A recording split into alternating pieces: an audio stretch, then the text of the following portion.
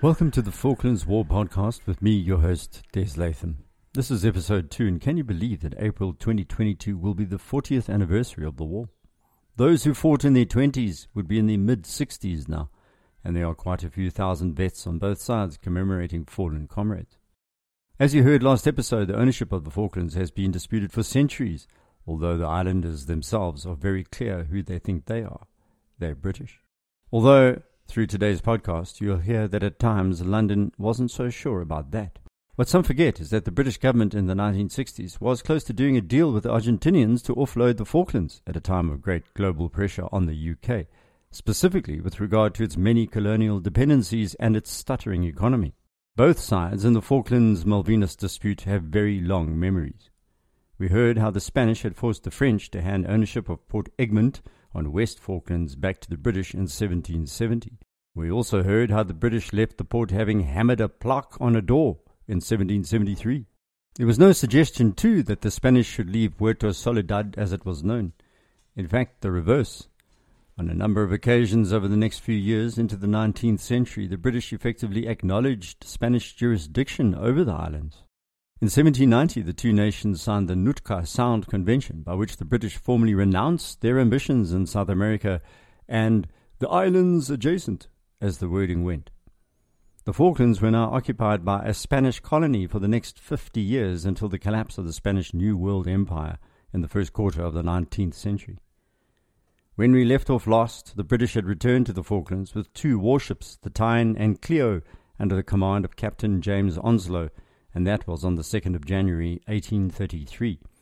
Remember, he had struck the Argentinian flag and raised the Union Jack. It took the British 6 months to hunt down and capture the bandits who'd taken to living on the Falklands, the vagrant gauchos who refused to accept British rule. One by the name of Antonio Rivero was to be resurrected by the Argentinian military dictatorship as a heroic guerrilla, a kind of nationalist Che Guevarian character of the seal and kelp-covered islands, striding across the wind-whipped heath, fighting the English. Unfortunately for the myth-makers, Antonio was captured and returned to Montevideo, and from then until the Argentinian invasion in 1982, the Falklands remained under constant British rule. I use the word rule rather loosely because after 1833, the British left the islands to the brigands and buccaneers for a number of years rather than restore full law and order. Strategically speaking, the Falklands lacked importance until much later in the century, when coal-fired ships began to navigate the world's oceans. Argentinians are all convinced that the Malvinas belonged to them, outrageously seized in 1833 by a distant European colonial power called England. Across the Atlantic, and an entire century and a half later, British Foreign Secretary Francis Pym was to announce in 1982 that Her Majesty's government is not in any doubt about our title to the islands, and we never have been. But did possession amount to 9/10 of the law? The Argentinian case rests on the argument that discovery alone has never been accepted internationally, and they're right. It's not the foundation of sovereignty. Discovery is only valid if it's followed by occupation and a settlement administration. The first colony on these islands was French, but ceded to Spain by de Bougainville. That was the straightest deal when it comes to Falklands ownership. Remember, de Bougainville was paid a cool £250,000 by the Spanish to walk away. After a major dispute with the Spanish, the British relinquished ownership entirely, but left the plaque on the door, which is legally immaterial, although an interesting artifact. Spain sent a colony to the islands next, which lasted 40 years. They left in 1811, and the British did nothing about the islands, nor did they claim them. The government of what became Argentina then claimed the Falklands formally in 1820. So the British position then, it's threefold. First, Britain asserted a claim in 1765 and never renounced their claim from that date. London says in 1833 they reasserted their initial claim to fill a political vacuum. No one else takes that assertion with any degree of seriousness. It has the odor of Vladimir Putin about it, I'm afraid. Secondly, since before World War II, the British have moved to a second area of argument, that being the doctrine of prescription. Oh dear, more legal shenanigans. Broadly, this states the continuous possession over a period of time constitutes a right to ownership. If you believe that, then you believe that England still has a right to India. All that this does is affirm that if you're powerful enough and hold a territory, then you own it. A rather debatable position, one would say, because might is not always right. Ask the Ukrainians of 2022 about that one. But the strongest British argument is their third principle, that of self-determination. Those who live on the island decide. An excellent bit of democratic principle, unless, of course, you happen to be Taiwan. Then Beijing doesn't agree. Well, you can't win them all, they say. This is the Northern Ireland principle too. Self-determination, although it galls those who would lay claim to things, the people in the territories you lay claim to have a say. Quite simple, really, but only if the folks with the money and the guns agree. By the outbreak of hostilities in 1982, the islands had a 2/3 indigenous population who were, and still are, passionate Brits. They out-Brit the British. Their affiliation to empire is glorious and grand. The emotional ties to jolly old England, the old country, are breathtakingly complete. If you are in any doubt, then I'm afraid you're reading the wrong social media accounts and probably in the wrong language. The British said for most of the 20th century that respect for the wishes of the inhabitants on matters of sovereignty is enshrined in the United Nations Charter, which is what was at the root of the UN's post-war anti-colonial processes. And now the Argentinian view. Buenos Aires had also never allowed its claim to lapse. Argentina objected when Britain formally declared a colonial administration in the Falklands in 1842. In the 1880s, the Argentinians and the Chileans negotiated ownership of Patagonia, and as Argentina rounded off the southern uninhabited territories, they asked for the Falklands back. Then in 1908, Britain declared unilateral sovereignty over uninhabited territories south of the Falklands, including South Georgia, the South Sandwich, Orkney and Shetland Islands, along with Graham Land. They called these the Falkland Island dependencies. Argentina immediately objected. Their position was now consistent. They said, no, the Falklands were theirs. What followed were grandiose displays of scientific exploration as Argentina, Chile, and British warships and scientists sailed around the southern Atlantic, planting blocks on various little frozen, inhospitable islands, built a few sheds, and pretended to peer inscrutably at lichen and moss, made a great show of counting seals and seabirds, tried to avoid dying of exposure, lopped off the odd toe with frostbite, and finally fled the extremely hostile weather. By 1945, everything was on a collision course. African nations, along with others, were to gain independence shortly. And of course, the little islands in the southern Atlantic were in the diplomatic firing line. But these things may have ended differently. During the 1930s, Argentina had actually become part of the British commercial system, and under the 1933 Rocker-Runciman Pact, she was granted the same import preferences for her foodstuffs that were given to Commonwealth dominions. Large-scale European immigration from Italy and Germany into Argentina weakened their links with Britain then. Argentina was an almost exclusively European population, with very few Amerindians living there. She chose to distance herself from her South American neighbors in the north, while a military coup in 1930 had instilled nationalism. The inclination towards National Socialism, that is, Nazi right-wing sentiment, grew as hundreds of thousands of Argentinians lived in Italy, Germany and Spain, then returned home with flashy armbands and a head full of anti-Semitic lunacy. Naturally, Argentina sidled up to the Axis powers until the Second World War broke out, then shifted into neutrality instead. To be neutral when everyone except the Portuguese and Swiss are taking sides is sometimes not the best policy. The Americans noted this for later diplomatic attention. After 1945, Colonel Juan Perón seized power in Argentina, building a base in what we could call charismatic nationalism, if not national socialism, or at least national populism. He died in 1974, and Perón's memory sustained South America's most pernicious political vendettas between the Peronists and the country's military class. Perón ogled Mussolini's fascism, and he admired El Duce in public. So after the war, Argentina maintained an independent spirit as she fiercely disputed borders such as those in Tierra del Fuego, the South Atlantic, and the Antarctic. By 1959, Britain had narrowed the ambit of the Falkland Island dependencies to 3 groups of islands north of the 60th parallel: the South Sandwich, South Georgia, and the Falklands. Perron did not argue too much about this, mainly because he regarded the desolate and bleak islands as economically weak, and the settled British community there were also a complicating factor. As a devout nationalist himself, he knew other devout nationalists when he saw them. But Argentinian school syllabuses included the Malvinas, on maps as theirs, and the cry went up, "The Malvinas are Argentine," which is a cry that was set to music. A generation of Argentinians grew up believing this to be true and regarding the British as neo-colonial. Retaking the islands from the Brits was seen as a challenge to their national honour. Yet, British politicians before the mid-1960s found it difficult to understand what all the fuss was about. They were dimly aware, with the emphasis on dim, that the Falklands actually were an opportunity.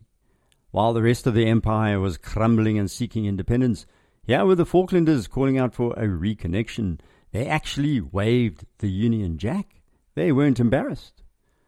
Imperialism and self-determination were as contradictory as that sounds. Ironically, the political party in Britain overseeing 13 years of decoupling of African, Asian and other nations were the Conservatives. Yet the military bases designed for enforcing British power remained largely in place, even in Simonstown in South Africa, which had been a republic since 1910. Others included Hong Kong, Singapore, Aden, Cyprus and, of course, Gibraltar. So by the 1960s, the dispute over the Falklands drifted along, never resolved. They were a bit like your alcoholic uncle who lived far away and could be forgotten until he staggered into your kitchen trying to fondle the guests. That is not a healthy situation at times of instability. Ask the Ukrainians, and in the future we shall be forced to ask the Taiwanese about a long-term threat from a stronger neighbour. In August 1964, British UN Representative Lord Caradon declared that the interests of the inhabitants of these territories are paramount. So then, the British were not going to hand over the Falklands like they'd handed over Ghana and Kenya and India. With these words ringing in the world's ears, Caradon had set in motion a long, drawn-out diplomatic battle and eventually a 3-month war with Argentina. In terms of the United Nations Charter Article 73, the people of the Falklands had decreed that they'd be part of the British Empire by way of self-determination. Nothing much happened for a year until, believe it or not, the independence crisis in Rhodesia. Ian Smith's white government and its unilateral declaration of independence shocked Britain, which then faced a rushed resolution in the United Nations General Assembly calling on London and Buenos Aires to proceed without delay to a negotiated solution for the Falklands. From this simple resolution 2065, war would follow. After muddling along for generations, suddenly the Falklands swept into view like an icy sheep-laden freighter, like a drunken alcoholic uncle, and Harold Wilson was facing the venom of the UN over Rhodesia. He realized that because of his spotty left-leaning government and the Cold War schmoozing he was doing, perhaps a quick win for him globally would be to offload the troublesome uncle. So why not do a deal? What of these trivial islands indeed? Wilson ordered the negotiations of their future to begin immediately, and the negotiations themselves lent credence to the Argentinian claim. This raised expectations in Buenos Aires. British national interest began to overshadow what Falkland Islanders preferred themselves. What cowardice, avarice and duplicity lie at the heart of politicians. Marked by the beast, they plot and plan like an alien race, foisted on the planet to feast on our hopes. A little hubris. As all of this began to shake the folks of the islands, an Argentinian foreign minister stepped out of the shadows into the bright lights of international geopolitics. Please applaud lawyer and former ambassador to Chile, Nicanor Costa Mendes. Short and perky, cosmopolitan and enjoyer of English clothes and beautiful women, Costa Mendes was an expert in international relations. But he was an Argentinian nationalist at heart. He realized early on that the Falklands could be useful as more than a slogan in domestic politics. They could be a diversion. Now all good politicians need slogans and diversions. Ask Vladimir Putin seeking to begin World War III using slogans like denazification and diversions like invading the Ukraine.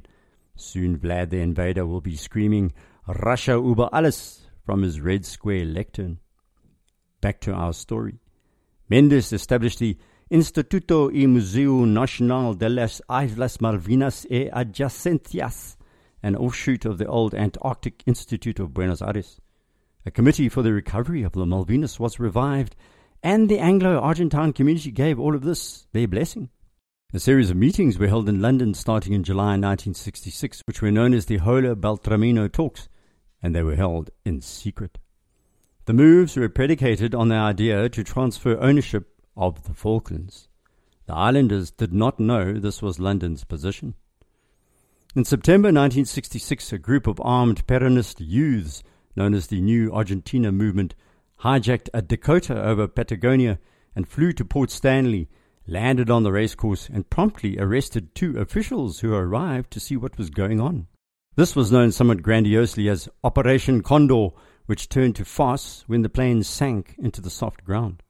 Royal Marines rounded up the NAM youths and sent them home back to Argentina. The leader of the group was murdered by the Argentinian military junta later. This was proof of the internal feud between the Peronists and the military. The incident did reveal one other thing: the island's vulnerability to surprise attack from the mainland. The British thought the Falklands could be defended in part by their navy based at South Africa's Simonstown, but that was a week's sailing away from the Falklands. So the British increased what they called the Marines' tripwire force on the island to 40 and allocated them hovercraft as their new mobile attack vehicle. They very swiftly became immobile as they all broke down. The next military tactic was to rely on a quick response by their famous navy. London believed for the next 16 years that Buenos Aires would be too afraid of their navy to consider an invasion. In what was not the smartest move, at the same time as they stuck to the strategy, the British political establishment began to conspire to cut the British Navy's expenditure. The Argentinians noticed. By November 1967, the negotiations had reached foreign minister stage, and a meeting took place in New York between Costa Mendes and the new British Foreign Secretary George Brown. The latter did not appear to be well informed, and he told Mendes that London would convince the Falkland Islanders about the benefits of links to the mainland, i.e. Argentina. Talk about being sold down the river Plate. The Argentinians guaranteed community of customs, language, and lifestyle. They didn't want a colony, they said. They wanted sovereignty, as the Chinese did when they took Hong Kong back from the British. As we've seen there, customs, language, and lifestyle would be slowly eroded until the former colony is what we see today, a gory mess of Beijing-instituted oppression, economy floundering, its ICUs full of coronavirus. The British Parliament, meanwhile, had heard nothing for 2 years, despite all this negotiating going on behind Foreign Office closed doors. The island's governor of the time was Sir Cosmo Hascard, who travelled to London in 1967 and was told about the negotiations. He was also told to say nothing to the islanders. When he returned to Port Stanley and pressed for details, his taciturnity, as the Times History of the Falklands puts it, aroused widespread alarm.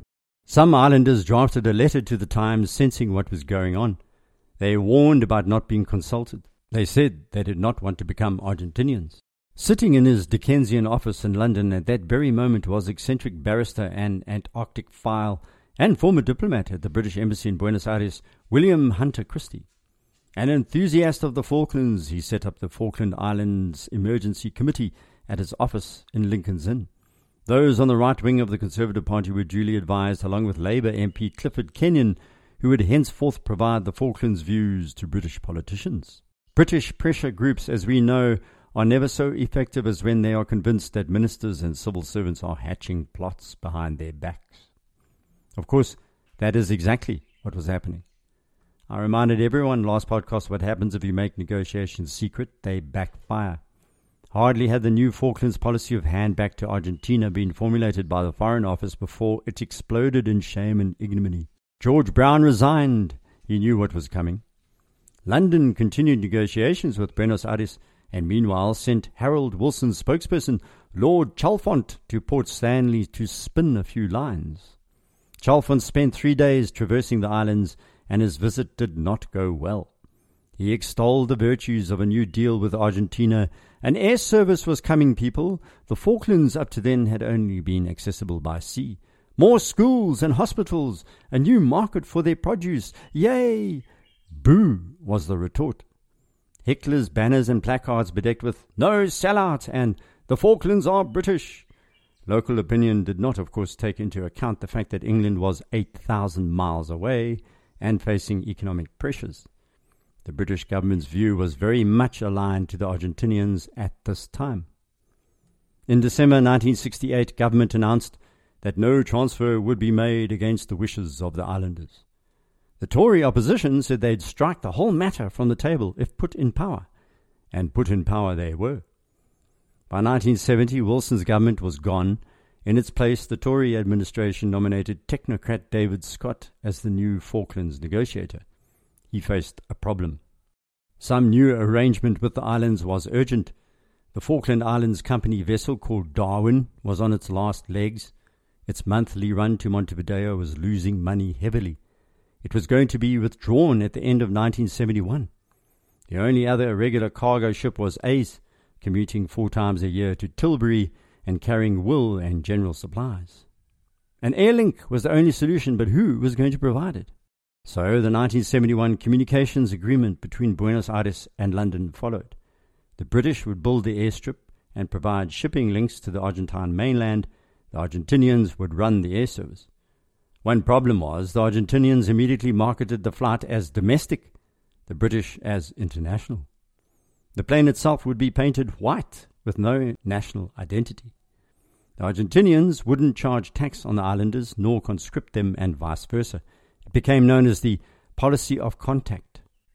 As you're going to hear next episode, the policy was based on the erroneous belief that the Falklanders would eventually be assimilated into the ostensibly European mainland community of Argentina. There were thousands of Anglo-Argentinians living in Buenos Aires who said they wanted the Falklands to become the Malvinas, and they said this in English too. Furthermore, the descendants of Scots and Welsh settlers lived in Patagonia. However, the Welsh of Puerto Madryn are fully fledged Argentinians and proud of it. Their lingua franca is Spanish and Welsh, not English and Welsh. What happened next is for next episode, as we build towards the outbreak of war, which formally began in April 1982. Then the series will follow the war week by week from April until its end in June. Right now it's time to anchor the Darwin, so to speak. Please rate the podcast on iTunes if you have the inclination, or you can head off to my website abwarpodcast.com and email me from there. Or if you're in a rush, you can follow me on Twitter or direct message me at Des Latham. The theme to this series is a brilliant composition by Kevin MacLeod called Devastation and Revenge. Thanks, Kevin, for letting me use bits of your highly evocative composition. So until next, goodbye.